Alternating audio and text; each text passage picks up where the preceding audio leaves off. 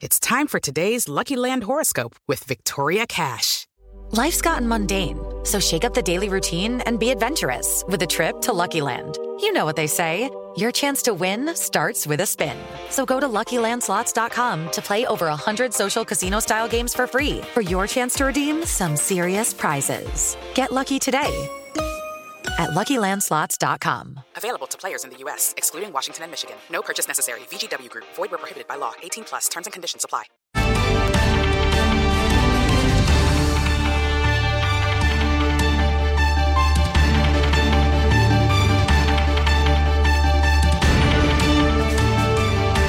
Jovem Pan News.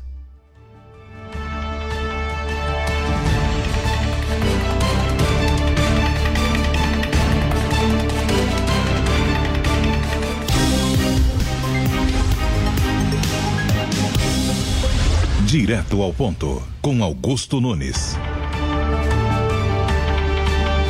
Boa noite. Neste momento, o programa Direto ao Ponto começa a ser transmitido ao vivo para todo o Brasil pela TV Jovem Pan News, no canal 576 das operadoras Claro e Sky, no canal 581 da Vivo e no canal 7 nas antenas parabólicas. Você também pode acessar o Direto ao Ponto pelo YouTube, Facebook, do Twitter e pelo aplicativo Panflix. Hoje a bancada de entrevistadores é formada pelos jornalistas Lívia Zanolini, apresentadora da Jovem Pan News, Roberto Mota, escritor e comentarista da Jovem Pan News, Edilson Salgueiro, repórter da Revista Oeste, e Jorge Serrão, comentarista da Jovem Pan News e editor do blog Alerta Total. Nesta noite, o Direto ao Ponto recebe o ministro-chefe do Gabinete de Segurança Institucional, general da Reserva Augusto Heleno. Augusto Heleno Ribeiro Pereira é general da Reserva do Exército e ministro do Gabinete de Segurança Institucional. Em 2004, ele foi o primeiro comandante militar da Missão das Nações Unidas para a estabilização do Haiti, chefiando mais de 6.000 capacetes azuis de 13 países. Curitibano, o general Heleno passou mais de 50 dos seus 74 anos dedicados às Forças Armadas. Também foi comandante militar da Amazônia e chefe do Departamento de Ciência e Tecnologia do Exército. No governo Jair Bolsonaro, ele ocupa um dos ministérios mais próximos do presidente. E hoje ele está no Direto ao Ponto para conversar, entre outros temas, sobre as perspectivas de um segundo mandato de Bolsonaro e a melhora do quadro econômico no país. General Augusto Heleno, muito obrigado pela aceitação do convite. É um prazer conversar com o senhor aqui nesta noite.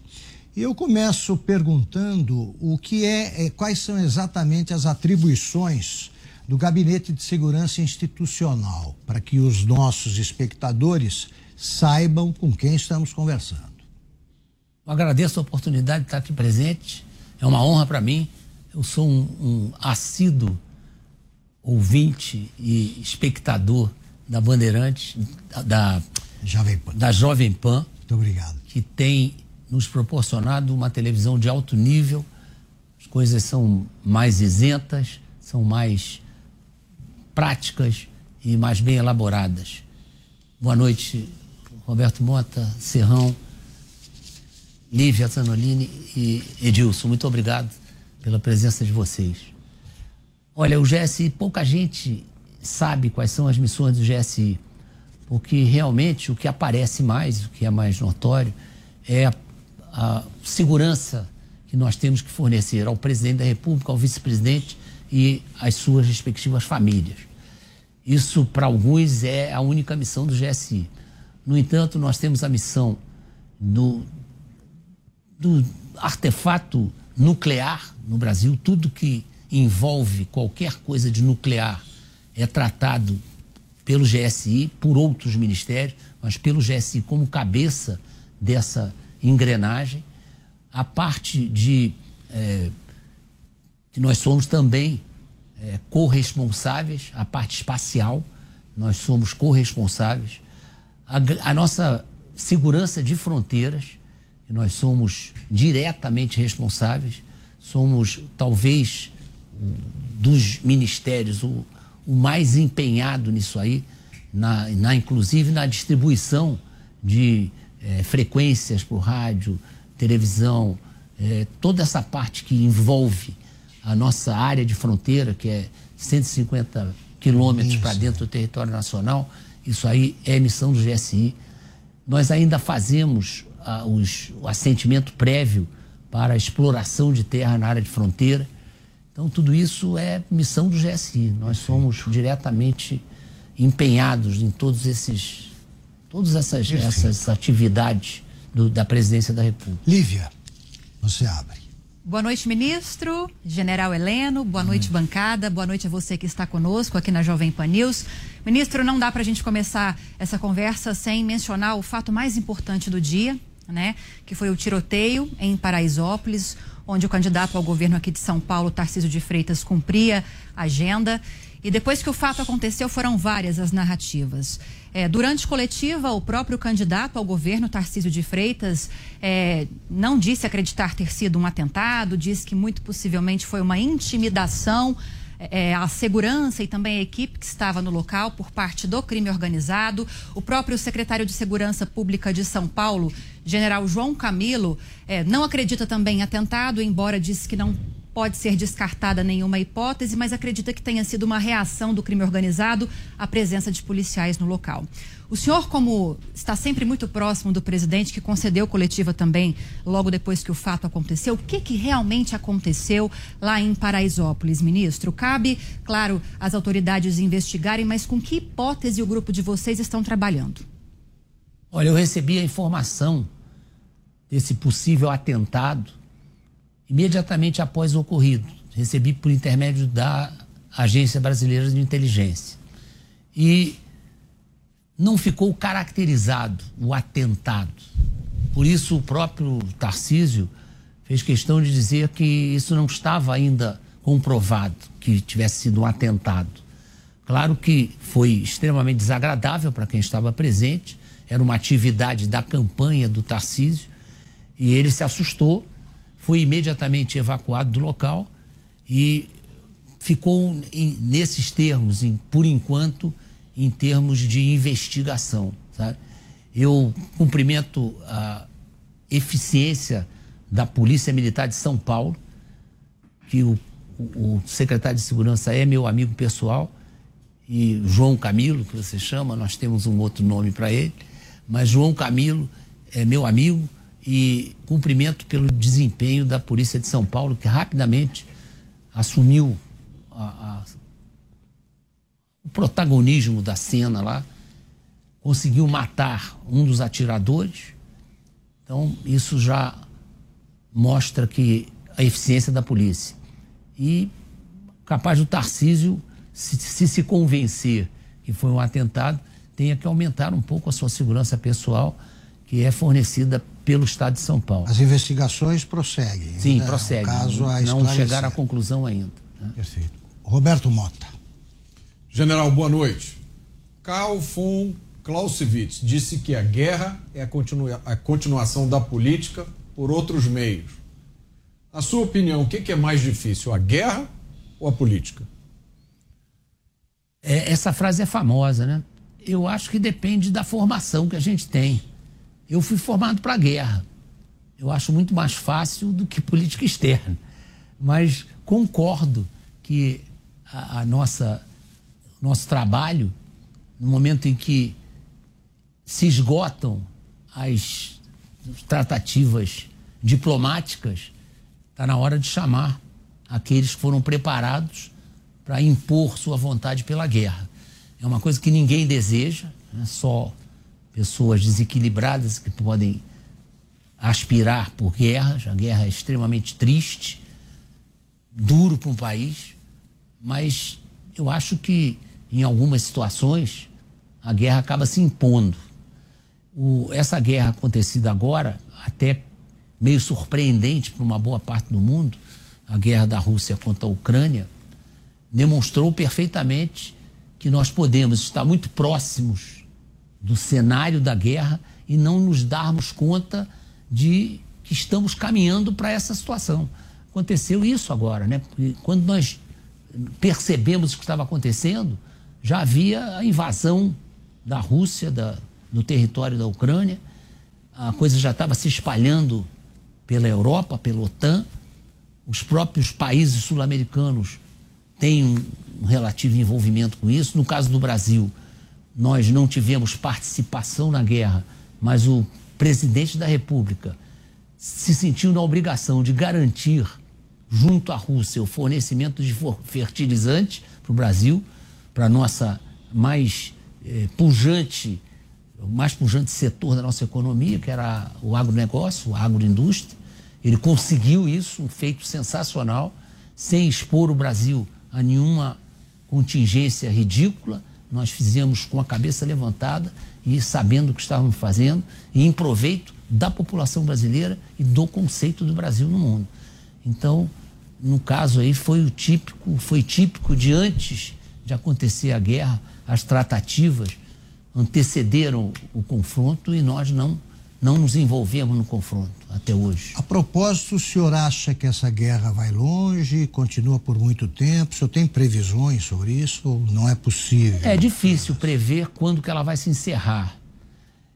Ela surpreendeu no início pela violência com que a Rússia utilizou para invadir a Ucrânia, né? Usando seu poderoso armamento. Para nós que estávamos olhando de longe, houve alguns erros táticos, assim, um pouco flagrantes, mas que também fica muito difícil, estando fora do contexto da guerra, saber por que aconteceu. Por exemplo, os blindados enfileirados nas estradas. Aquilo é completamente contra a doutrina de emprego de blindados. Mas eles tiveram, por quê, general? Por imposição do terreno e para manter uma potência de fogo na invasão que amedrontasse o adversário. Porque a Ucrânia se mostrou ao longo do tempo que ela realmente tinha condições de resistir e estava disposta a sacrificar seus filhos para resistir à invasão. Por curiosidade, qual é o terreno ideal para o uso de blindados? Ali não havia um grande problema de terreno, porque o blindado, se ele puder utilizar as estradas para se deslocar até os seus possíveis alvos, é uma boa coisa. Só que, primeiro, tem que ter aviação em cima, né? Não se emprega blindado sem a aviação dando cobertura, né?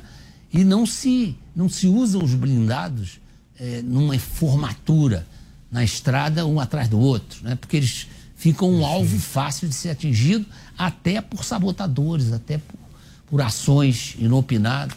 E a Rússia teve uma perda grande de homens, até vários generais foram anunciados como tendo sido atingidos. E é uma guerra que a gente não sabe quando vai terminar, porque a Rússia está se impondo ao Ocidente com essa guerra. Não se sabe a troco de quê, não se sabe se isso é uma revanche ou se é apenas uma tomada de posição da Rússia numa área que, se nós olharmos o leste da Ásia, hoje formos no planisfério, né, e dermos uma olhada no leste da Ásia, nós vamos chegar à conclusão que ali, muito provavelmente, será o cenário de uma não indesejável, de uma catastrófica terceira guerra mundial. Porque conseguiram reunir no leste da Ásia as grandes potências do mundo, né? Está a Rússia, está a China, está a Índia, está o Paquistão, está as Filipinas, está a Indonésia, está a China, está o Japão. Então, ali hoje as Coreias. Então, ali é um barril de pólvora. E a gente tem que sempre torcer para que as entidades do mundo que tratam da segurança mundial tenham o sucesso das negociações com o leste da Ásia. Edilson. General, em 2018 circulou um vídeo do senhor alertando para a iminência, a possibilidade de um ataque ao presidente Jair Bolsonaro, pegando até um pouco de carona na pergunta da Lívia. Essa possibilidade existe neste ano e como é que vocês estão monitorando isso? Continuo muito preocupado, porque isso está escrito em qualquer livro que você lê sobre segurança de autoridade. O atentado realizado por alguém que esteja disposto a morrer, ele dificilmente é evitado. Se eu estou disposto a morrer, eu vou lá e me exponho. Então, como aconteceu com esse Adélio, né? O Adélio não acreditava que ia sair vivo do atentado que ele cometeu. Mas, por sorte dele, a própria Polícia Federal impediu que ele fosse devidamente trucidado ali. Ele conseguiu sair vivo, preso, mas não morreu. Mas tinha tudo para acontecer a morte do agressor. E no caso do Bolsonaro, ele é um homem extremamente impetuoso, ele gosta do povo, ele não faz aquilo para botar a criancinha no colo, fingir que está... Não, ele faz instintivamente porque ele gosta do cheiro do povo, ele gosta do contato com o povo, ele não admite chegar nos eventos que são programados para que ele seja a figura central e ir para o palanque e ficar ali no palanque. Ele quer ir no meio do povão lá e ele fere todos os preceitos de segurança, né? Eu sempre digo, olha, os meus são muito preparados. Os meus homens e mulheres do GSI são muito preparados. Eu confio neles plenamente. Agora, general, eu não confio na prudência do nosso presidente. O esquema de segurança em Juiz de Fora, local do atentado, era ainda amadorístico, né? Porque era campanha ainda. Não posso considerar amadorístico, né? Não era amadorístico, mas ainda era a cargo da Polícia Federal. Não é amadorístico. A Polícia Federal é extremamente bem preparada. Mas é o que eu digo, o camarada resolveu colocar a vida dele em risco. Então partiu para uma... E como esse problema de atentado, ele vai se tornando mais sério à medida que o tempo vai passando e a autoridade não sofre nenhuma ameaça. Então é natural que o serviço relaxe um pouco. Claro. Isso acontece com todo mundo, né? A gente não tendo muito tempo ameaça, a gente começa a relaxar na própria segurança. Antes de passar para o Serrão, eu só queria registrar isso. Eu, uma vez conversando com um ex-chefe do esquema de segurança do presidente americano, eu fiz essa pergunta. Eu falei, é possível um esquema perfeito, né, de preservação da vida? Ele falou, só se o autor do atentado não estiver querendo, se ele quiser viver. Sim. Se ele estiver disposto a morrer, não há o que fazer. Exatamente o que o senhor está dizendo. E ainda tem mais um dado que, no meu caso, eu nunca nem reflito sobre isso, que eu acho completamente desvinculado com a índole do brasileiro. Mas a maioria dos atentados a chefe de Estado foram realizados pela sua própria segurança. Tem vários exemplos que a segurança acabou realizando o atentado. Serrão. General Heleno, primeiro saudações rubro-negras, né? Não podia deixar de dar, né? Torcedor do Flamengo, que o Heleno é, mas vamos lá. Quando se fala em gabinete de segurança institucional, sempre se toca na questão duas palavrinhas que estão muito aí na moda. Secreto.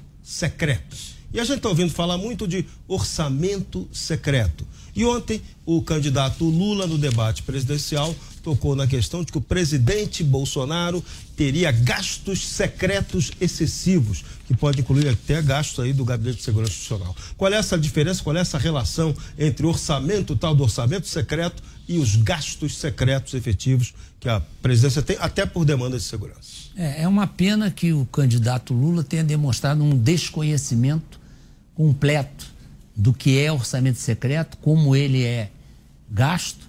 E primeira coisa que é primordial quando se começa a tratar disso: o presidente Bolsonaro vetou o orçamento secreto. Colocaram esse nome de orçamento secreto exatamente para ganhar esse véu, né? Que, poxa, é um orçamento secreto, ninguém sabe quanto tem ali, nem quem vai distribuir, nem como vai ser distribuído.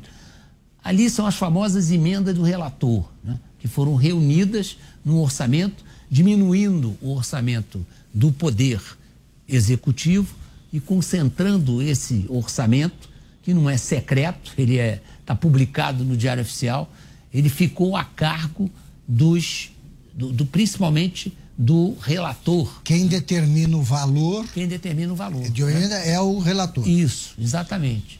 E não há nada de secreto no orçamento e ele não influi nesses gastos do presidente, que são muito menores do que aconteciam antigamente. E principalmente o presidente Bolsonaro tem um cuidado muito grande com isso. O cartão corporativo dele está virgem, está zero, né? Porque ele faz questão de controlar esses gastos. Desligou o aquecimento da piscina do Palácio do Alvorada exatamente para não gastar dinheiro público num aquecimento de uma piscina, que é um luxo que não pode ser mantido o ano inteiro, porque sai muito caro para a nação e não tem uma representatividade que justifique esse gasto, né? Mas os gastos de segurança são secretos? Tem gastos secretos de segurança, realmente? Alguns são secretos, não pelo gasto, mas pela finalidade do gasto, né?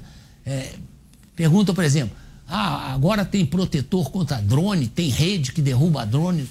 Isso aí a gente não pode declarar. A gente não tem como declarar o que foi comprado para a segurança do presidente da República, do vice-presidente, da família deles, sem denunciar qual é a nossa intenção. Sim.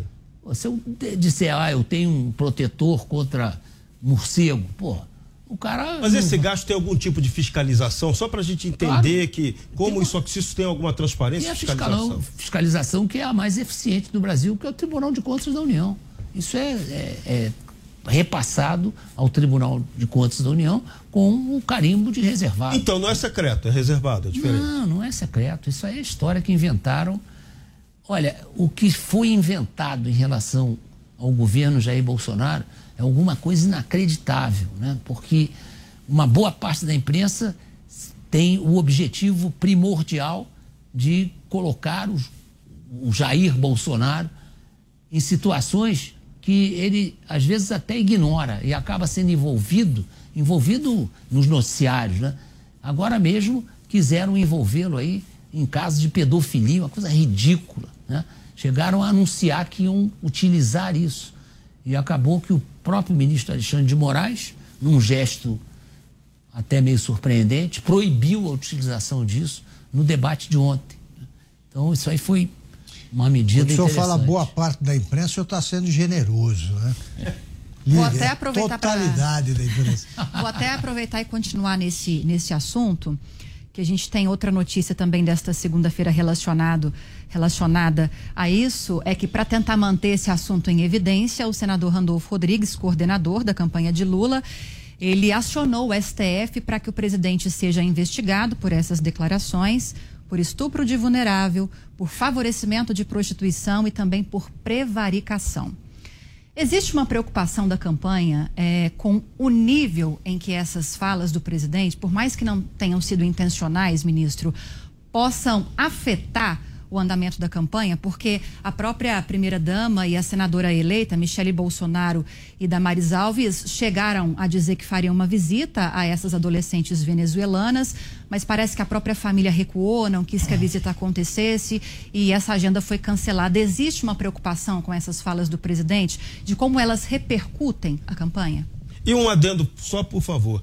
E na questão de Estado, esse tipo de acusação, como é que isso mexe com a questão do Estado? Um presidente será acusado de tal fato. Primeiro é da Lívia. Principalmente, Lívia, uma acusação sem fundamento nenhum, porque ela foi retirada de um contexto onde fica clara a participação do presidente sem nenhuma conotação dessa acusação de pedofilia. Isso aí é um absurdo, porque foi retirado num vídeo que aconteceu no dia em que ele resolveu pegar a motocicleta e passear. E foi bater numa casa de venezuelanas. E entrou na casa, fez o que ele volta e meia fazia com autorização do proprietário, abriu a geladeira, mostrou e comentou com as meninas sobre o que estava acontecendo na Venezuela. Perguntou sobre os cachorros e gatos. Elas disseram que praticamente não existiam mais na Venezuela porque estavam sendo comidos, né? As meninas eram umas meninas bem apessoadas, bem apresentadas, estavam arrumadas, né? E ele comentou sobre isso. E usou um termo que ele usa frequentemente para qualquer assunto. Pintou um clima. pintou um clima de você me dar uma carona, pintou o clima de você me levar para o cinema. Ele assimilou essa expressão como alguma coisa favorável a um evento, alguma coisa que possa acontecer. Então ele usou essa expressão e isso foi caracterizado como um clima para que as meninas que seriam, né, na cabeça dos idiotas, prostitutas, né, tivessem sendo usadas no Brasil com essa finalidade. É uma maldade, né? As meninas, ontem nós soubemos que elas estavam muito preocupadas com isso aí, com essas acusações, né, que não tem fundamento. Por isso o cancelamento da visita, talvez? O cancelamento foi além disso, porque elas não quiseram ser abordadas ontem, porque havia imprensa no local já. Isso ia ser bem mais complicado para conseguir conter a curiosidade mórbida dos jornalistas que estavam lá presentes. Então, foi suspensa essa visita. Mas estão fazendo contato por intermédio da embaixadora da Venezuela, né? A embaixadora Belândria. Ela já fez esse contato, já houve um contato da Damares com algumas das meninas.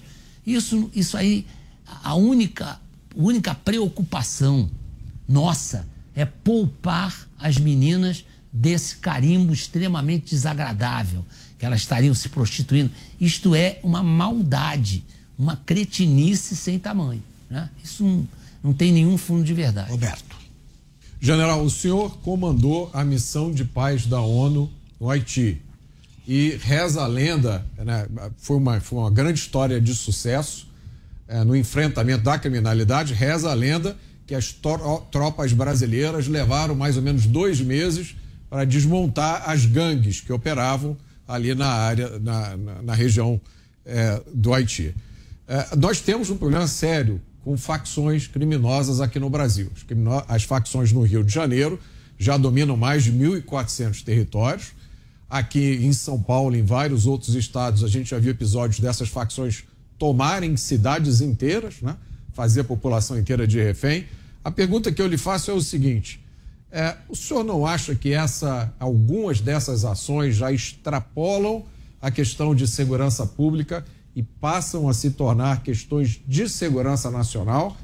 E, na sequência, como é que as Forças Armadas observam isso? Existe um pensamento das Forças Armadas de ter algum envolvimento além das operações de GLO e de intervenções pontuais? A situação do Haiti, ela não era perfeitamente conhecida pela ONU. Mas, ainda assim, a missão do Haiti foi desenrolada pelo capítulo 7 do Regulamento das Nações Unidas. A maioria das missões de paz, isso aí é lógico que fica difícil de explicar aqui agora, sem me estender demais, são regidas pelo capítulo 6, onde a situação da tropa que vai para instalar uma situação de paz, ela é obrigada praticamente a só atirar quando é alvejada. Ela só reage a alguma atitude que possa prejudicar a tropa. Fora isso, há uma limitação muito grande no emprego das armas, no próprio contato com os habitantes. Há uma série de recomendações. A do Haiti, exatamente pelo perigo que significava, era a 5ª missão que era colocada no Haiti, e a situação era muito ruim. As gangues estavam assumindo o controle, e lá dizer assim, o controle das comunidades. É praticamente o controle do país inteiro. O país inteiro é uma grande comunidade, né? E, antes disso, já os militares, quando houve a extinção das Forças Armadas haitianas, os militares foram mandados para casa, cada um levou sua arma. E aí montou pequenos quistos que acabaram participando da retirada do Aristide, mas queriam uma recompensa para isso. Aristide, né? Era o presidente. Era, na época, o presidente do Haiti, que renunciou, e, com isso, o Haiti ganhou uma outra conotação, né? Ficou sendo um lugar onde se precisava de uma força atuante para voltar à situação de paz. E nós conseguimos, com muito poucas vítimas, fazer com que essa situação de paz voltasse a acontecer no Haiti. Mas o Haiti está em paz hoje? Está de novo. Hoje, eu já tomei conhecimento hoje, acabei de ler que já está em vias, já tem uma tropa canadense que está indo para lá e já está na visão da ONU uma nova missão de paz. Hoje não há tropas brasileiras. A minha grande queixa, no caso da missão de paz do Haiti, é que não havia um braço da missão para construir, para se encarregar da gestão do Haiti. Era só para neutralizar aí. Entrar com Força Armada. A Força Armada fez muita coisa. A nossa engenharia até era um dos oficiais que participou ativamente da Companhia de Engenharia no Haiti foi o Tarcísio. O Tarcísio. Né? Tarcísio participou intensamente dessa situação no Haiti. Mas esse trabalho das Forças Armadas, seja de que país fosse, eu tive 14 contingentes foram subordinados a mim, tinham características muito diferentes. É engraçado que a cultura militar ela é preservada em todos os contingentes, mas a situação do contingente em relação ao que ganha, ao empenho, é diferente. E esses contingentes, eles não tinham capacidade de asfaltar rua, né, de colocar luz elétrica. Não tinha. Então a vida era muito precária para o povo haitiano. Agora, general, antes da pergunta do Serrão, eu queria saber o seguinte: quais são as semelhanças e as diferenças dos morros do Haiti, da capital, com o Rio de Janeiro, os do Rio de Janeiro? Também existe os chefes do tráfico estão nos morros do Haiti ou não? Não, isso aí é outra coisa engraçada, né? O relevo do Haiti é um relevo diferente do relevo da República Dominicana. As famílias que ainda restaram com algumas posses, eles moram no alto de uma elevação que é frequentada pelo pessoal que tem mais recursos, porque é impressionante, a gente sai do nível do mar e sobe a serra em meia hora, 40 minutos, e sai de 45 graus para 11 graus. Então é um programa do pessoal que tem mais recursos e tomar vinho em algumas casas no alto do monte. Então é uma situação muito diferente da situação do Brasil, principalmente do Rio de Janeiro, onde alguns morros se caracterizaram pela presença do tráfico de droga, de todas as situações de criminalidade. Dessa experiência militar no Haiti, do que dela pode ser aproveitado aqui no Brasil no combate ao narcotráfico, ao narconegócio, por exemplo? Isso aí é um assunto, no caso do Brasil, ele é um assunto tipicamente policial, né? Da polícia militar, da própria Força Nacional e da Polícia Civil, que tem contato direto com o crime.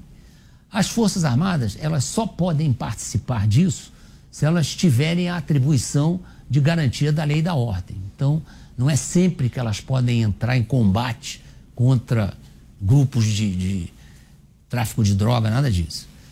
Agora, fica muito nítido que o tempo vai passando e cada vez mais gente é recrutada para essas organizações criminosas, a ponto de prejudicar o dia a dia de algumas cidades. Então, nós devemos parar para pensar nisso. Isso é uma coisa que precisa ser muito bem pensada.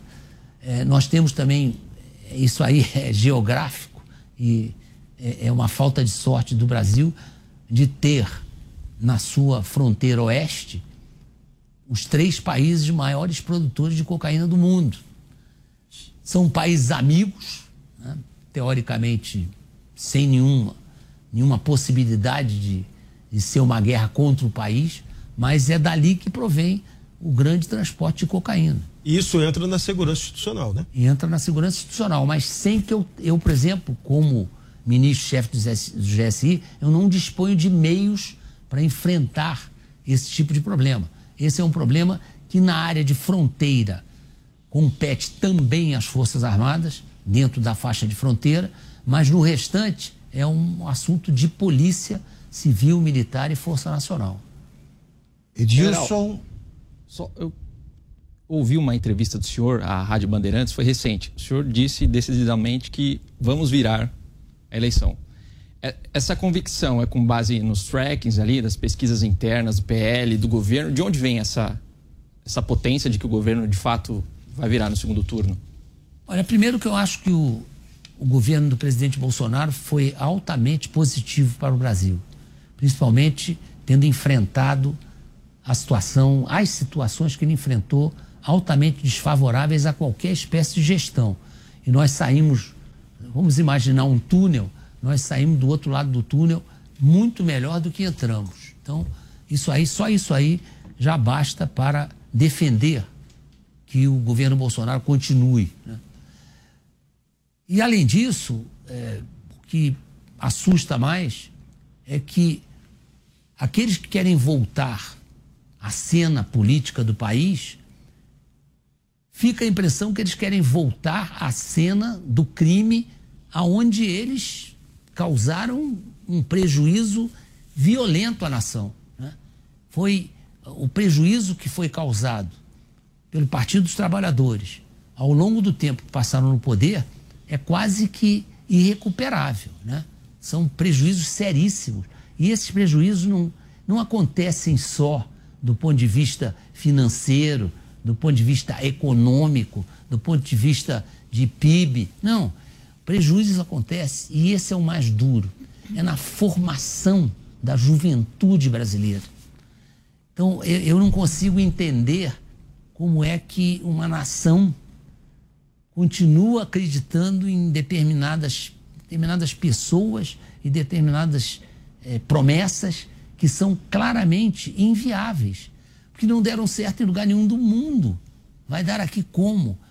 Esses próprios indivíduos tentaram fortalecer algumas ditaduras aí em redor, principalmente América do Sul e Caribe.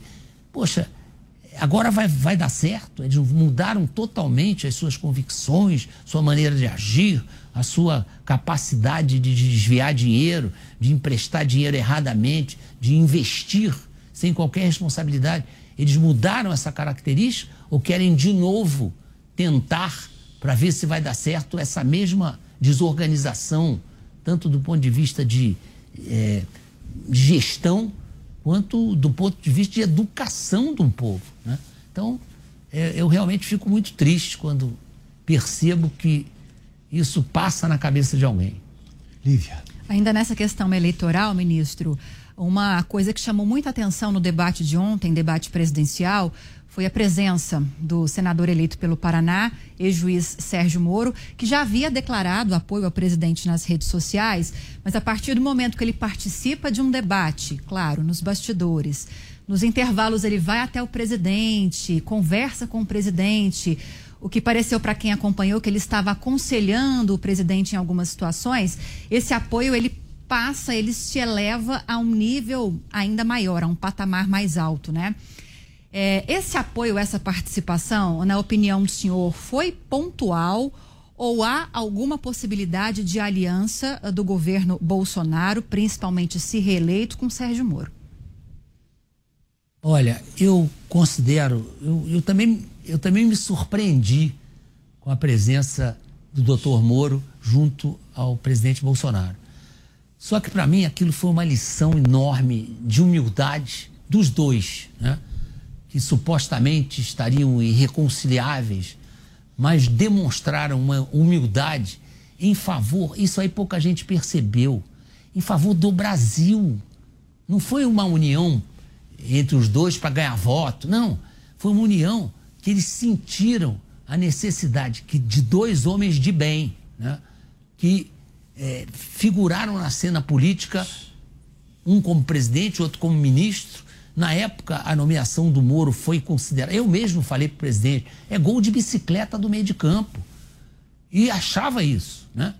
Houve desentendimentos ali, falta de diálogo. O doutor Moro, ele tem a cabeça de juiz, ele não está acostumado com política. Mas eu registrei até, que ele nunca quis prender o presidente Bolsonaro. Não. Ele quis prender o outro. Sim, não, de jeito nenhum. É porque hoje disseram, não, no programa eles disseram o seguinte, não, mas como é que o Moro disse isso, se aproximou agora do Bolsonaro, disse o seguinte, falei, que engraçado, quando o Alckmin, que disse que o Lula queria voltar à cena do crime, se aproxima de um candidato, Aí a imprensa saúda, é a capacidade de articulação do Lula. Se o Moro se aproximasse do Lula, não há dúvida de que ele aceitaria, sim, e diria que, meu Deus, é política, é pelo Brasil, tá? Agora o Bolsonaro não pode se aproximar de alguém que é acusado pelo bandido no faroeste brasileiro, né? Que prendeu o xerife. É verdade. Então, a presença do Moro foi muito significativa para mim, né? Que fui surpreendido e imediatamente entendi que aquilo estava acima do que tinha acontecido até essa reaproximação. E é uma reaproximação muito saudável, porque pode trazer muita gente boa para o governo. O Moro, ele tinha, assim, uma inocência política que era flagrante, porque a gente percebia que ele não tinha essa malícia do político. Ele era juiz, né? Está escrito, não está escrito, faz, não faz. Isso era notório nele, né? E isso foi causando algumas rupturas com o presidente, que chegou ao ponto dele ser... Ele praticamente se demitiu e o presidente já estava disposto a Nesses demitir. episódios, o senhor sempre atua como bombeiro, né? É da natureza eu do tenho senhor, embora preferência, seja um militar. Eu tenho preferência de atuar como bombeiro quando as coisas acontecem com pessoas de bem, né? Com pessoas do mal, aí eu não tenho nenhuma tendência a bombeiro, aí eu tenho muito mais tendência a tocar fogo. Aliás, sobre isso, como é que é a sua rotina diária com o presidente Bolsonaro? Como é que é o ritmo de trabalho de vocês, encontros diários, como é que funciona isso? Porque no início do governo, eu era um dos que estava acompanhando o presidente Bolsonaro 2 anos antes dele ser eleito, e sempre tive um relacionamento muito bom com ele, até antes dessa época. Eu sempre tive um ótimo relacionamento com ele. Por algumas afinidades, ele era atleta, né? Eu fui tenente na AMAN na época que ele era cadete. Então tinha algumas afinidades com ele. E no início do governo, eu talvez fosse o ministro que tinha mais proximidade com ele, né? Outros eram diretamente ligados, mas não eram ministros. Era o pessoal ali do pessoal do gabinete dele, que ele conhecia bem. E eu tinha esse privilégio, né, de ser talvez o ministro que tinha o maior acesso a ele. Isso foi sendo modificado ao longo do tempo, não que eu tenha perdido esse acesso. Eu continuo a ter um acesso franco, livre, conversar qualquer assunto com ele, mas existem outros agora que também podem contribuir, né?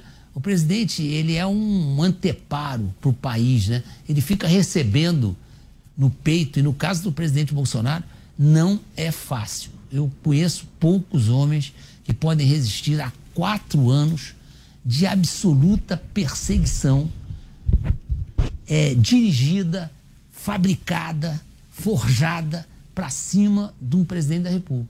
Não é fácil aguentar isso aí, porque normalmente as coisas se equilibram, né? Gente a favor, gente contra.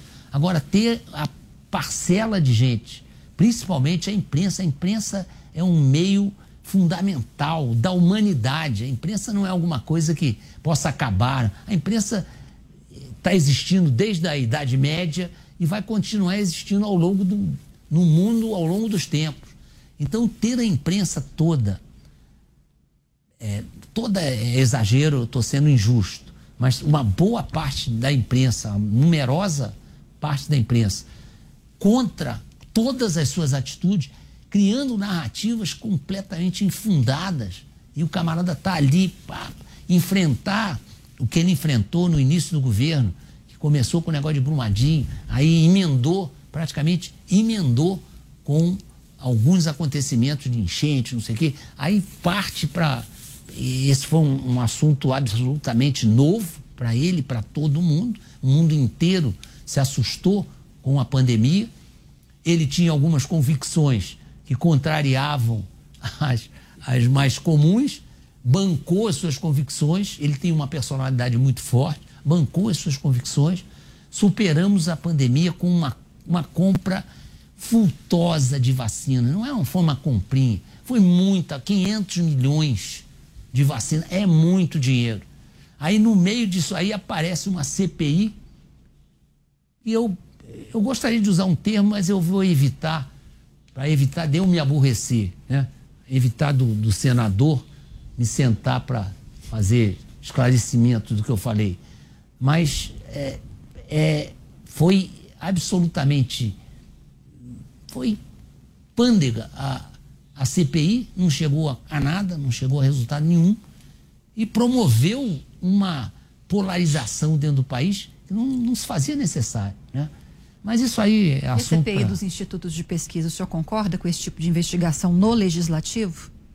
Eu acho que vale a pena, né? Eu acho que vale a pena, porque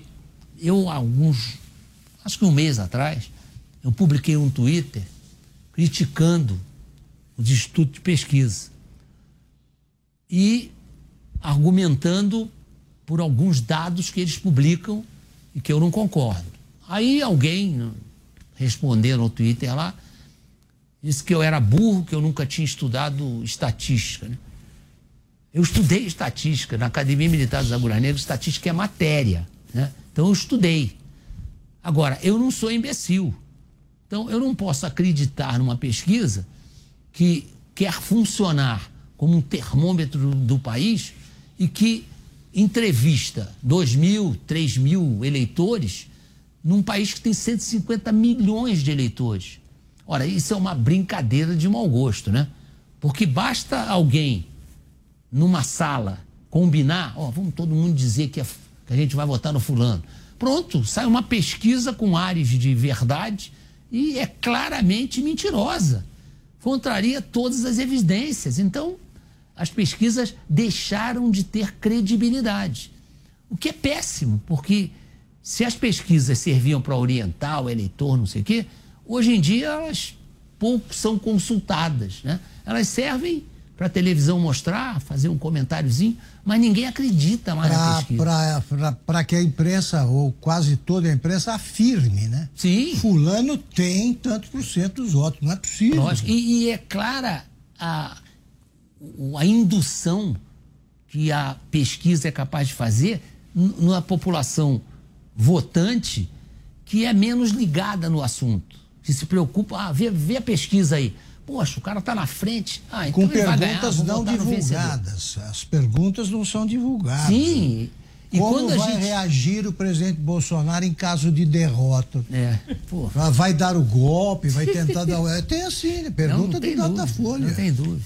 Inclusive criaram para o presidente Bolsonaro a pecha de golpista. Pois é. E ele tem defendido ardentemente a democracia. Ele criou aquela figura de linguagem, aquela metáfora das 4 linhas, exatamente para caracterizar. Eu vou agir dentro das 4 linhas. Exatamente. Eu não vou ferir os princípios democráticos. Roberto Mota. General, quando a gente olha o mundo hoje, é fácil notar um conflito entre as visões da esquerda e da direita, né? A gente viu isso nos Estados Unidos, vimos nas eleições na França, vimos agora nas eleições na Hungria e mais recentemente na Itália. É um conflito, muita gente achava que já estava superado, mas que foi reacendido. Mas a gente, se prestar bastante atenção, também vê um outro conflito por trás, que é um conflito que eu diria que é um conflito entre lei e ordem e as forças do crime, principalmente representadas pelo narcotráfico. O senhor deu aí o exemplo dos 3 maiores produtores de cocaína, que são vizinhos nossos. A gente teve um exemplo estarrecedor do presidente da Colômbia usando a tribuna da ONU para defender a legalização da cocaína, dizendo que a cocaína causa menos prejuízo do que os combustíveis fósseis. E aí isso traz o espectro do crime como força política, né? No cenário internacional, mas no cenário nacional também. O que tem a ver com a pergunta da Lívia, né? Do aparente atentado, né? Do incidente criminal, seja lá o que for, né? Tiros disparados perto de um candidato ao governo do Estado. Como é que o senhor acha que o eleitor deve se posicionar diante disso? Porque parece que aí já deixou de ser uma escolha política, ideológica, e a gente já está falando de uma escolha moral. Qual é a sua opinião sobre isso? O presidente tem sido muito incisivo e muito repetitivo nesse alerta contra o tráfico de drogas. O tráfico de drogas, ele só é realmente colocado na sua devida grandeza por aquelas famílias que são afetadas por um drogado no seio da família. é um pai desesperado, uma mãe desesperada, irmãos que acabam sendo atraídos pelo mesmo vício e que é incontrolável. Eu uma vez ouvi uma palestra, quando eu era comandante da escola preparatória, eu levei um coronel da Polícia Militar, que na época ele era do júri do Bolinha. Eu não estou me lembrando o nome dele agora, mas ele fez uma palestra. Ele disse para mim: coronel, eu vou fazer uma palestra para os seus alunos, considerando que eles são contra e repressores de vícios desse tipo. Falei, faça isso, porque é lógico que é o que eu desejo. E aí ele disse claramente que ele tinha já vários diagnósticos de médicos que eram voltados para o problema, que diziam, por exemplo, o crack, teoricamente, não tem volta. Que se eu der uma tragada num cigarro de crack, eu posso ficar viciado pro resto da vida. E isso aí acaba com a vida inteligente de muitas pessoas. A gente olha essas cracolândias aí, é algo assustador. Porque, além de tudo, para aqueles que têm um coração mais mole, a gente fica abismado como é que uma comunidade pode viver com tanta podridão, né?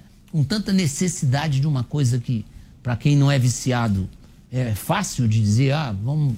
E isso aí acaba comprometendo toda uma sociedade. Então, ser a favor da liberação das drogas é desconhecer o que é o sofrimento de uma família que seja afetada por um desses drogados. Né? General, por falar em droga e tráfico de droga, quer dizer, uma das rotas, várias rotas do tráfico de drogas passam pelo território brasileiro, né? Entram pelas fronteiras. E eu tenho dito que eu desconfio de que as fronteiras brasileiras vão se tornando, em alguns pontos, zonas de exclusão, né? Não tem a vigilância necessária pela extensão das fronteiras, né? Milhares de quilômetros. Como fazer para proteger fronteiras tão extensas, repito, como as do Brasil, se não há sequer homens das Forças Armadas em número suficiente, né? Eu me lembro que esteve aqui, eu acho que o general Santa Rosa, que falou, alguém comentou o seguinte, falou, melhorou muito a vigilância na Amazônia, são 30 mil soldados, só que para 300 mil. É isso. Como é que se faz para que as fronteiras não sejam zonas de exclusão? Eu comandou até as forças da Amazônia, né? Esse exemplo de número de homens, né, em relação à segurança da fronteira e à segurança do país em relação à fronteira, eu citei numa entrevista na televisão o exemplo que me foi perguntado: o senhor não tem 30 mil homens na Amazônia? O senhor não pode botar todos esses homens na fronteira? Posso até colocar de mão dada, né? Um do lado do outro. Vai dar uma envergadura aproximada de 2 metros, que não tem, mas vamos considerar que são 2 metros para facilitar a conta, né? 2 metros vezes 30 mil homens são 60 quilômetros. Isso aí. E quantos são as fronteiras? As nossas fronteiras são 17.500 quilômetros. São 17 vezes... Não, fronteira seca e molhada. 17 vezes a distância Brasília-Rio.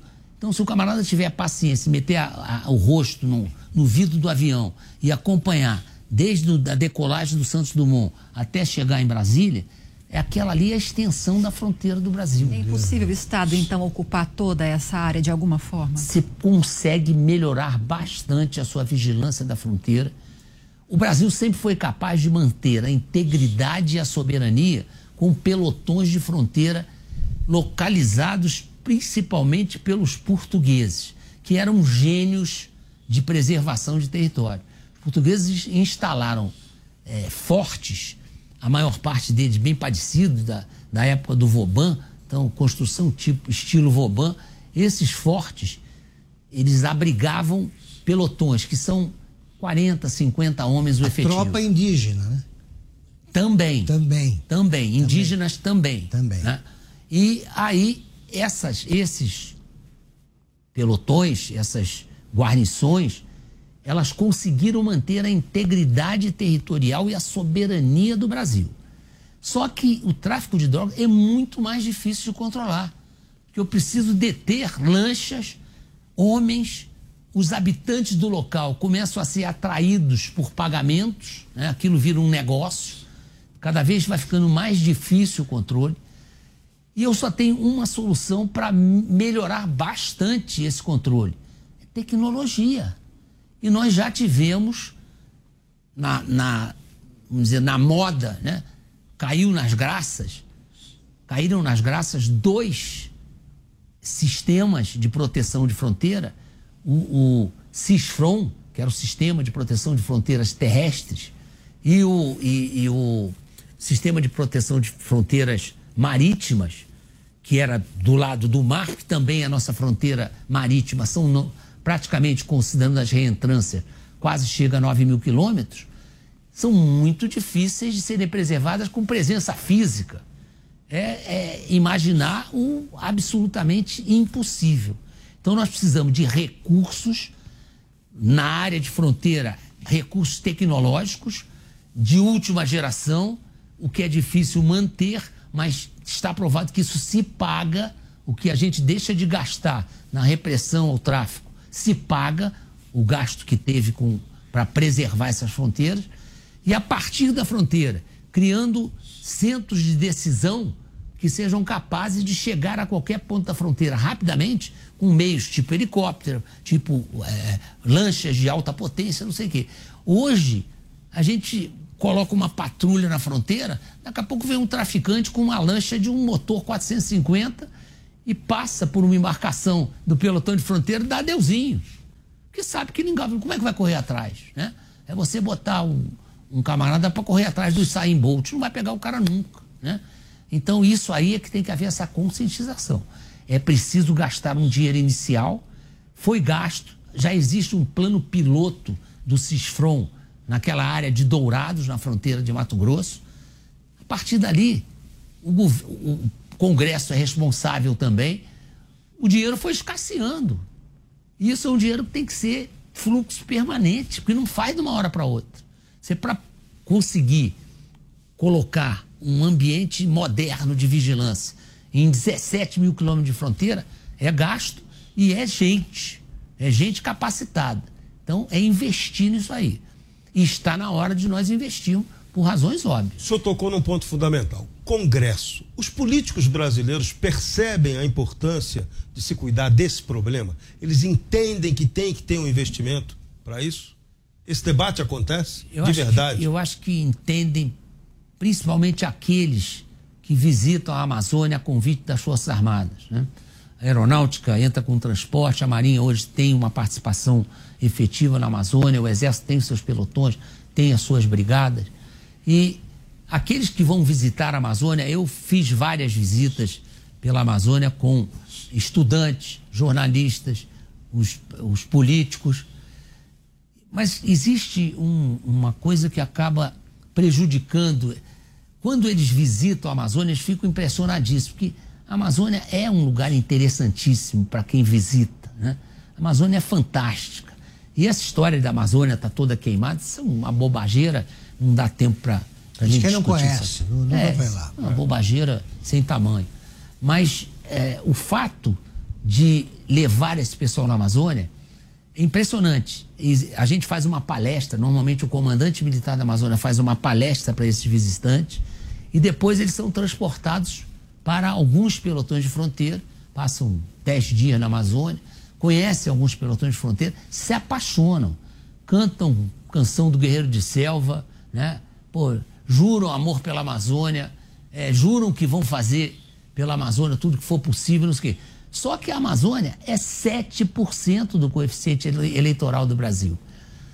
Qual é o deputado que vai deixar de colocar uma emenda para a sua área, para a sua terra, para o seu estado, e vai botar esse dinheiro na Amazônia? Não bota. Isso aí é uma coisa que precisa uma consciência muito grande de Brasil, de pátria, que muitas vezes não existe. E não existe não é por falta de patriotismo, é porque não está dentro da formação do indivíduo. Eu conheci o senhor, tive o prazer de conhecer quando o senhor era comandante militar da Amazônia, né, e conversamos em Manaus. Eu estava voltando da Cabeça do Cachorro, né, que é uma viagem que eu recomendo a todos. É um grande ensinamento.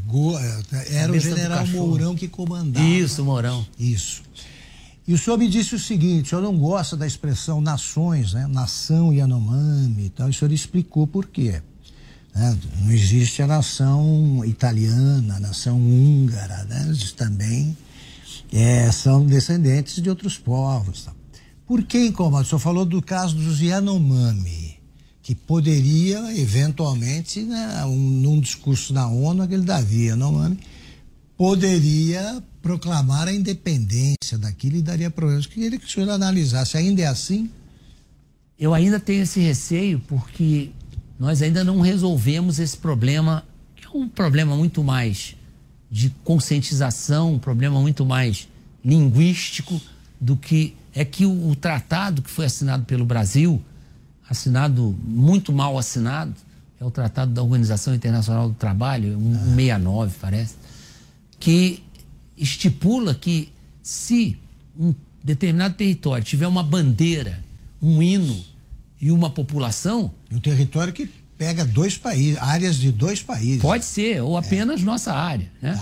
O caso dos Yanomamis é típico, né? Isso. O Yanomami, ele se estende desde de Roraima, isso, né? Ele entra pelo Amazonas, vai até lá no final da Cabeça do Cachorro. Né? E aquilo ali, de repente, aparece um Davi Yanomami, e não estou nem criticando o Davi, eu conheço pouco, mas ele resolve reunir aquelas populações Yanomamis e declarar: olha, a partir de hoje a minha bandeira é tal, tá? O meu hino é esse aqui, foi feito por um grande compositor da Mangueira, e a partir de hoje a nossa terra aqui vira país Yanomami, né? Vai se queixar com o João Kennedy. São todos brasileiros, né, senhor? Aí que tá. Eu tive a experiência de, assim que cheguei na Amazônia, fui convidado pelo então comandante do Comar 6, Brigadeiro Xavier, para ir com ele verificar uma acusação que tinha sido feita por um senador, pelo Mozarido Cavalcante, de que a Venezuela estava invadindo o espaço brasileiro, o espaço aéreo brasileiro. E fui, tinha acabado de chegar e fiquei sem graça de dizer pro Xavier que não ia. E o Xavier era meu companheiro de colégio militar. Aí nós fomos, um sábado, fomos lá em duas pequenas localidades, lá na parte noroeste de Roraima, né? E chegamos lá, numa delas tinha até aviões da FUNAI, tinham 2 freiras abnegadas que estavam lá. Conversamos ali, percebemos que eles são isolados, muito isolados, e fomos a uma outra localidade que estava nesse bojo das denúncias do senador Mozarido Cavalcante, e não conseguimos conversar com os indígenas. Eles só falavam inglês. Eles só falavam inglês. E estavam há pouco tempo no Brasil, eram nômades. Esses índios vão defender o território brasileiro, como tem gente que entra com esse argumento que é falso. Muitos índios servem o exército. Aí eles ganham uma outra formação. Esses são os índios que nós queremos do nosso lado e que nos ajudam muito na selva. Os nossos mateiros, que são os homens do Centro de Instrução de Guerra na Selva, que trabalham com as patrulhas, não sei o quê, é impressionante. Eles são oriundos da própria Amazônia, a maioria deles indígenas ou caboclos. Eles têm um conhecimento da Amazônia que a gente não tem. Mesmo aqueles que fazem o curso de Guerra na Selva não têm nem de perto a vivência que eles têm. Não dá para nada. E eles são igarapés lá, não dá para circular. Não, eles não se perdem nos igarapés. Eles passando na selva, eles dizem: ó, aqui passou um tatu há meia hora. Isso aí. Vocês não vê nem o rastro do tatu. Pô, como é que esse cara sabe que o tatu passou há meia hora? Porque ele viu o rabo do tatu fez uma risca numa areia que está em cima de uma folha. É incrível. E ele percebe. Mas por que foi a meia hora? Não, porque há 40 minutos atrás estava chovendo. Então, se tivesse acontecido antes, já tinha apagado com a chuva. Então, são coisas que eles têm essa vivência. Eles botam o ouvido colado no rio, na margem do rio, e dizem a quantas horas está chegando um bote. Tem um bote a 4 horas daqui. Pode sentar ali e esperar que daqui a 4 horas vai passar um bote. Então, esse é o grande instrumento nosso para a defesa da Amazônia. É o conhecimento que esse pessoal, que é amazônida, eles têm, né? Isso aí é impressionante. Edilson. General, durante o governo Hugo Chávez, quando ele ascendeu ao poder efetivamente, houve um aumento expressivo no número de generais. Ele usou isso como instrumento de dominação autoritária ali. Então, contando com a hipótese de que o PT possa, de fato, voltar ao poder, existe a possibilidade de que uma parte considerável das Forças Armadas adira, de alguma maneira, ao discurso petista? Poxa, essa é uma pergunta que eu, graças a Deus, ainda posso responder que não. Eu não acredito, até porque essa narrativa de que as Forças Armadas no governo Bolsonaro adquiriram cores políticas, isso não existe, isso é mentira.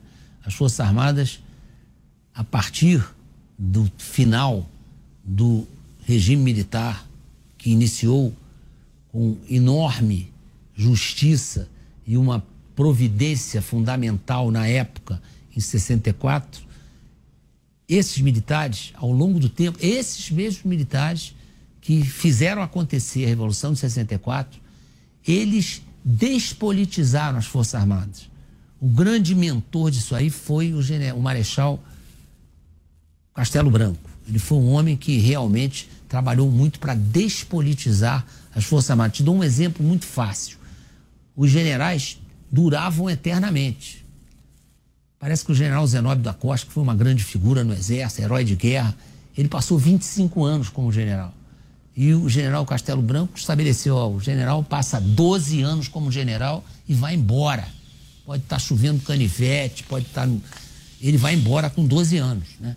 Isso tornou as Forças Armadas muito apolíticas, né? Isso aí é flagrante.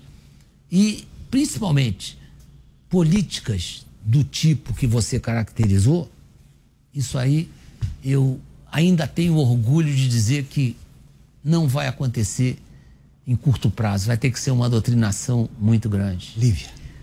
Estava gostando de ouvir o senhor falar a respeito dessas questões estratégicas na Amazônia e falamos a respeito dessa proteção da fronteira, né? Gigantesca, tanto molhada quanto seca, por terra também. E as questões internas na Amazônia, ministro? O senhor que foi comandante militar na Amazônia, como bem lembrou também o Augusto Nunes, viveu de perto todos esses conflitos, a criminalidade que impera na região, conflitos por territórios que envolvem representantes do agronegócio e indígenas. Eu sei que quando a gente fala de indígenas, são vários os grupos com características diferentes. O que é preciso fazer para conseguir resolver essas questões e tentar encontrar um equilíbrio entre o agronegócio nessa região, que é muito importante que haja desenvolvimento, e também a proteção da floresta, porque existe muita narrativa nesse sentido também, né? Não tem dúvida. Eu acho que uma das coisas que nós precisamos pensar em relação à Amazônia é que hoje os rios da Amazônia são os grandes transportadores das drogas, né? Saindo, porque os rios, por uma questão geográfica, eles saem dos países produtores e entram no Brasil. Então, eles são, hoje, os grandes transportadores. O grande meio de transporte da cocaína no Brasil passou a ser o fluvial, né? Aí, a primeira reação que a gente tem, uma fluvial, navio, uma coisa mole para burro. Sim, ela é mole para fazer a primeira entrega. Mas a partir daí, se todo dia você abastecer um navio, a cocaína chega todo dia. E tanto faz ser na tartaruga, ser no navio, ser no caminhão, vai chegar a cocaína todo dia. E essas organizações criminosas, elas pouco a pouco, elas vão conhecendo a Amazônia e vão se tornando donas de alguns pedaços, né? Eu acho que aí aparecem, eu sempre brinco que é a esquerda escocesa, né? Sem nenhuma ofensa à Escócia, é uma brincadeira. Eu digo que a esquerda escocesa é a esquerda que senta no bar, toma um uísque de 18 anos e resolve todos os problemas do Brasil. Falam sobre a Amazônia como se fossem formados no curso de Guerra na Selva, tivesse 20 anos de Amazônia, e falam um monte de bobagem que para quem conhece, chega a ser ridículo. E o que acontece é que o fato da Amazônia ser muito desconhecida e ser gigantesca, a Europa Ocidental cabe toda na Amazônia Legal, toda. Então é uma área gigantesca, aonde existe uma parte que foi cortada por estradas, principalmente pela Belém-Brasília e pela 174. Então essas áreas passaram a ter capacidade de escoamento via terrestre. Porque se você olhar no mapa do Brasil, você vai ver que embaixo da ilha de Marajó, se pegar a ilha de Marajó e olhar para baixo, você vai ver que ali, a partir dali, é o grande desmatamento da Amazônia. Porque ali os rios vão passar um pouco acima dessa área que você visualiza e você vai perceber que a partir dali é necessário um transporte terrestre ou alguma coisa de avião para tirar as riquezas da Amazônia. É ali que acontece o desmatamento. Então nós temos uma área que precisa ser largamente vigiada, policiada e impedir que haja esse tipo de retirada de madeira, de negócios com animais da Amazônia, de negócios até com cosméticos que são produzidos com algum material que é tirado da Amazônia. Na minha opinião, as pessoas às vezes se enganam, se iludem com o tamanho da Amazônia. Eu vejo às vezes pessoas falando da Amazônia como se fosse assim um Copacabana, né? Que é um pedaço de terra que tem gente pra caramba. Não, a Amazônia, apesar de ter 30 milhões de habitantes, ela é completamente despovoada. Você é capaz de voar de Manaus a Tabatinga sem ver sinal do ser humano. Porque é uma área que está fora dessa área que foi desmatada para retirar riquezas da Amazônia.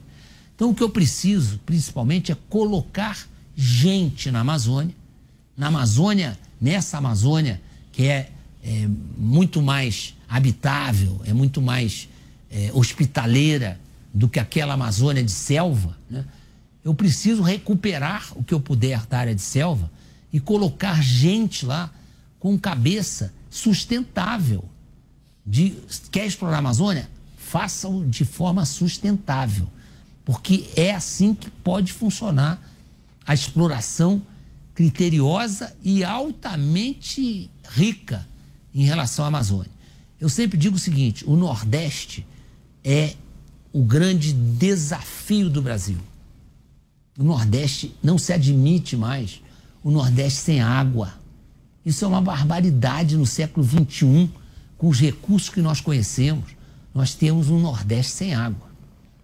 Por isso, as críticas ao abandono da transposição de São Francisco.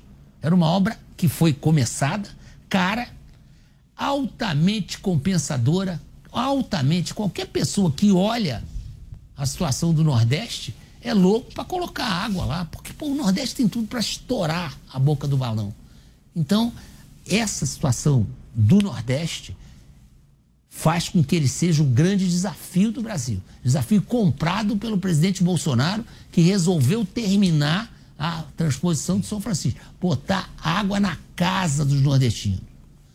E teve prefeito que barrou a chegada da água, né? Mas isso é outra história.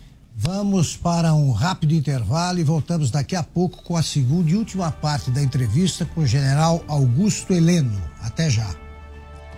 Direto ao ponto, com Augusto Nunes. Bateu a vontade de almoçar frutos do mar em casa? Jovem Pan News.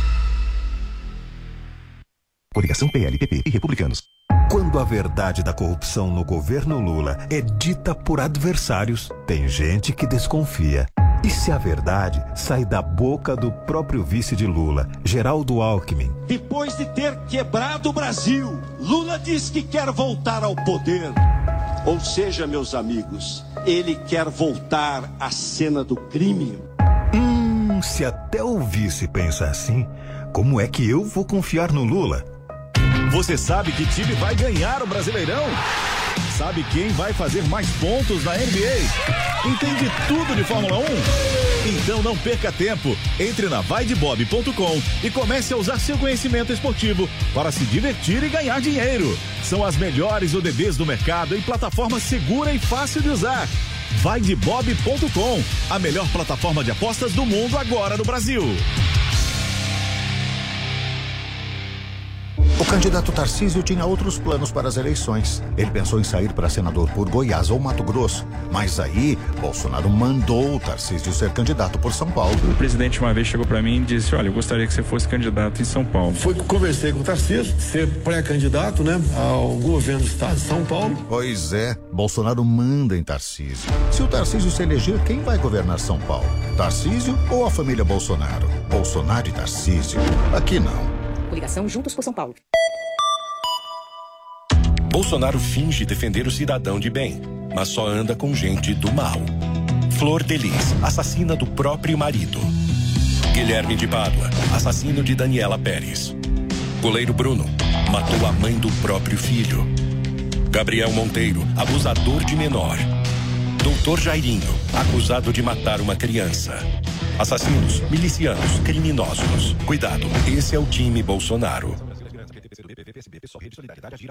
Você sabia que a TIM é parceira do projeto Mulheres Positivas? Todas as clientes TIM têm acesso gratuito ao aplicativo para poderem se desenvolver profissionalmente, com cursos de diversas áreas, encontrar vagas de emprego e ainda ficar perto de onde elas sonham chegar. E sua empresa pode ajudá-las a crescer ainda mais. Seja também um parceiro e ajude a valorizar o talento de muitas mulheres. Baixe o app Mulheres Positivas para saber mais e venha fazer parte desse movimento. Vote 10. Vamos movimentar a economia do estado com obras, principalmente terminando as que estão paradas. Criar crédito para o microempreendedor, para o pequeno produtor rural e reduzir a carga tributária. Qualificar os jovens para o mercado de trabalho. Parece muito, não é não. Eu sei como fazer e fazer com o que tem. Alô, Bolsonaro! Tô fechado com o Tarcísio. Tarcísio é 10. Tarcísio é 10, meu governador. Tarcísio me leva. Vote 10. Coligação São Paulo pode mais. Na área, audiência tanto no YouTube quanto na televisão, na TV Jovem Pan News. Vamos começar agora então com o Roberto Mota. Temos agora 15 minutos, menos que isso, dá até para uma rodada. Roberto, com você. General, eu me lembro de um país que gastava fortunas com coisas que não eram prioridades. Por exemplo, só um exemplo que me ocorreu agora. O Brasil gastou alguma coisa entre 80 e 100 bilhões realizando diversos eventos olímpicos, construindo estádios faraônicos. Inclusive tem até uma frase que eu me lembro muito bem, que alguém reclamou: olha, vocês estão gastando muito dinheiro com estádio, não é melhor fazer hospital? E uma pessoa disse, não se faz Copa do Mundo com hospitais.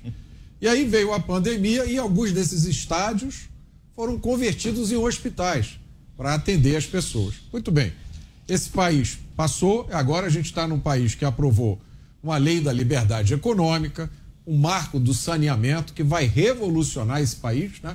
É um assunto do qual quase não se fala, mas vai abrir a possibilidade de água encanada e tratamento de esgoto para mais de 50% das casas, privatização da Eletrobras, fez a Petrobras dar lucro, e o Brasil está saiu de uma pandemia, está no meio de uma guerra, crescendo mais de 2%, com inflação menor do que os Estados Unidos e Reino Unido, e com mais de 100 milhões de brasileiros empregados.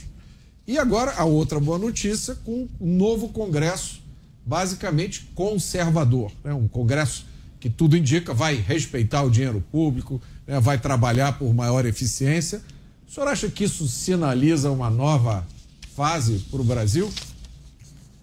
Isso aí, para mim, é uma grande esperança de que, a partir de uma possível reeleição do presidente Bolsonaro, que o Brasil tenha a possibilidade de crescer de uma forma muito mais segura, muito mais constante do que cresceu agora nos últimos 5 anos, que graças às peripécias do presidente, logicamente, do ministro Paulo Guedes, nós estamos nessa situação econômica que você descreveu, Mota. É realmente um orgulho para a gente ter hoje a capacidade de gerenciar um país com 8.500.000 quilômetros quadrados e que consegue, em plena crise, ter os índices que está apresentando hoje e que são verdadeiros milagres na situação atual. Então, isso aí para nós é um orgulho muito grande de saber que nós conseguimos, diante de toda a debacle que aconteceu no mundo, nós conseguimos nos superar e manter os índices do Brasil numa situação invejável. Claro que foi dura a pandemia, muito dura. Eu transmito aqui os meus sentimentos a todos aqueles que tiveram perdas com a pandemia, mas, na verdade, o que se conseguiu é até inexplicável, graças à persistência, à resiliência de um governo que sabe o que está fazendo e, onde botou a mão, conseguiu vencer a pandemia e sair do outro lado com muita coisa a ser feita, em condições de ser feita. E essa bancada que se consegue perceber que vai vigorar no Congresso na próxima legislatura, ela é um outro estímulo muito grande para que o presidente Bolsonaro queira ser ainda presidente da República, porque vai melhorar muito a negociação com o Congresso. Bom, tenho certeza disso. Nós temos menos de 10 minutos, então que sejamos concisos. Sim, minha pergunta é Serrão. Verdades secretas. O Brasil tem ligado aí ao Gabinete de Segurança Institucional a Agência Brasileira de Inteligência. Está funcionando bem? Pode melhorar? Como é que é esse sistema de inteligência brasileiro? Olha, sempre pode melhorar, né? Já melhorou em algumas coisas. A Agência Brasileira de Inteligência, ela tem se dinamizado muito, até pela personalidade do presidente, porque o normal de uma Agência Brasileira de Inteligência é ela reunir os informes, aí estuda o informe, até chegar a ser o informe A1, que era a terminologia que a gente usava, né? A fonte segura e o informe é totalmente confiável. Não dá tempo, com o presidente Jair Bolsonaro não dá tempo, tem que correr atrás. E, graças a Deus, a Agência Brasileira de Inteligência está bastante modernizada em termos de trabalho e tem se desvinculado dessa lentidão de apresentar resultados. Nós temos hoje, no Sistema Brasileiro de Inteligência, 49 órgãos. Um dia, se quiser, a gente se reúne para explicar como é que funciona o Sistema Brasileiro de Inteligência. Mas no mundo inteiro é assim. É complicado, a inteligência é complicada, porque ela não é uma atividade profissional, exclusivamente profissional. Ela é uma atividade muito pessoal. Os contatos são muito pessoais. Não aparece um espião de alto nível que aquele cara lá é espião, então todo mundo vai patrocinar o camarada. O Heleno não é o 007, né? Não, de jeito nenhum, longe disso. Lívia Zanolini. Questionei mais cedo o senhor a respeito da CPI dos institutos de pesquisa. Só para fechar esse assunto, qual seria, na sua opinião, ministro, a solução para esse impasse, para esses institutos que apresentam tantas divergências nas pesquisas de opinião em relação aos resultados que são confirmados nas urnas? Erros de metodologia, regulamentar a atuação desses institutos, refinar essas metodologias, qual seria a solução? O senhor concorda que é preciso que esses institutos continuem funcionando, mas de que forma? Eu acho que é hora dos donos de instituto de pesquisa, que ganham uma fábula com isso, e eu acho que não interessa a eles ter mais descrédito do que tem hoje. Eu acho que eles deveriam se reunir e estudar o Instituto de Pesquisa à luz do século XXI. Eles se baseiam em pesquisas realizadas há 50 anos atrás. e que hoje são totalmente ineficazes. Se não há dolo, quer dizer, se não há intenção da pesquisa ser completamente descrente, né? Descrença total na pesquisa, é preciso reformular as metodologias e as formas de preencher é interessante, é bom que haja pesquisa, mas elas têm que ser sérias e confiáveis. General, Edilson, o TSE saiu amplamente na mídia na semana passada. Foram 42 decisões a favor de Lula e 6 a favor de Bolsonaro, com temas relacionados a fake news. Então, a minha pergunta é nesse sentido. A equipe do presidente está deixando a desejar de alguma maneira ou o TSE está trabalhando de maneira parcial? A minha impressão é que há 2 conceitos de fake news. Um conceito aplicado para a direita, um conceito aplicado para a esquerda. E eles não são idênticos, eles são parciais. E aí fica muito difícil, né? Todas as prerrogativas que podem ser concedidas à esquerda são imediatamente concedidas. E tudo que acontece na direita é reprimido, às vezes até inconstitucionalmente, e trazendo sérios prejuízos para pessoas e para entidades.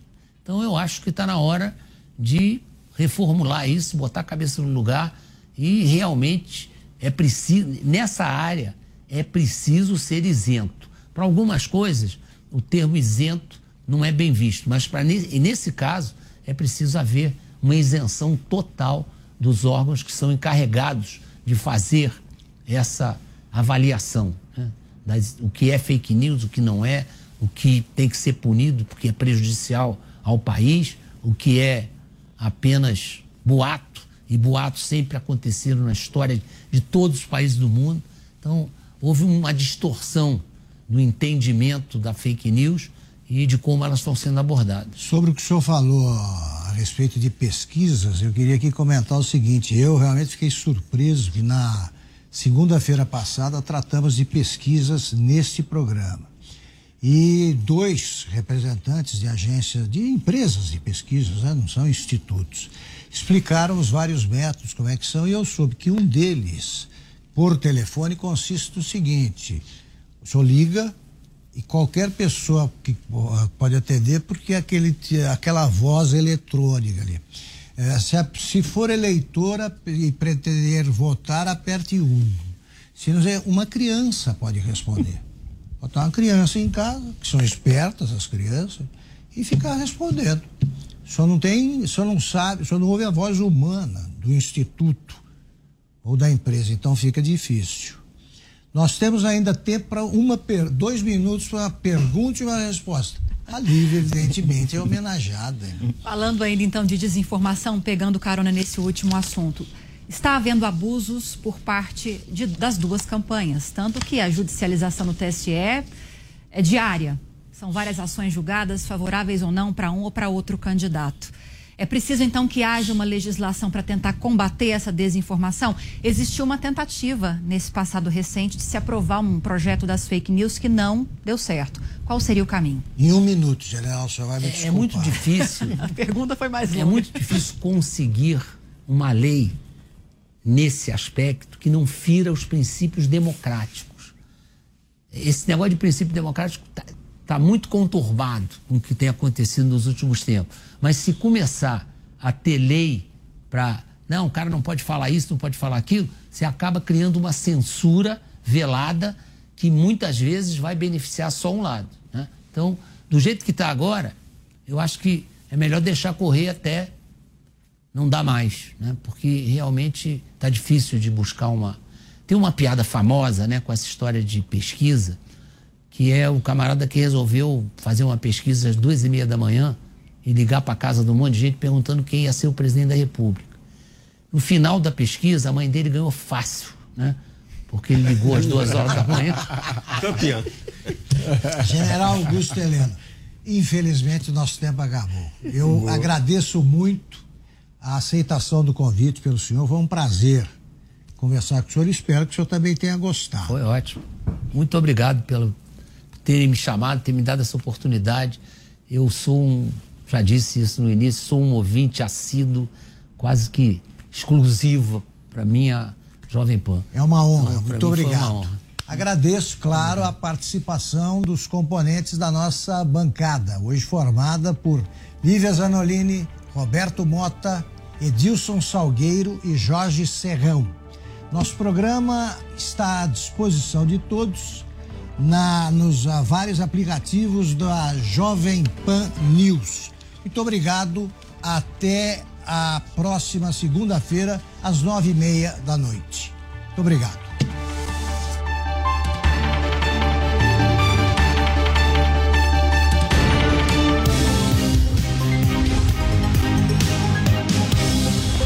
Direto ao ponto, com Augusto Nunes.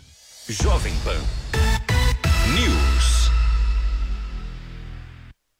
Há mais de 20 anos, o Nordeste é governado pelo PT de Lula e Dilma ou por aliados do PT. Onde é que morrem mais crianças de fome? No Nordeste. Onde é que tem mais crianças saindo da escola? No Nordeste. Ô Lula, vocês governaram o Nordeste por décadas. Onde é que tem mais analfabeto? No Nordeste. Onde é que tem mais desemprego? No Nordeste. Lula, por que você não muda? Okay, round 2. Name something that's not boring. A laundry? Ooh, a book club. Computer solitaire, huh? Ah, sorry, we were looking for Chumba Casino. That's right, ChumbaCasino.com has over 100 casino-style games. Join today and play for free for your chance to redeem some serious prizes. ChumbaCasino.com. No purchase necessary. Void where prohibited by law. 18+ terms and conditions apply. See website for details.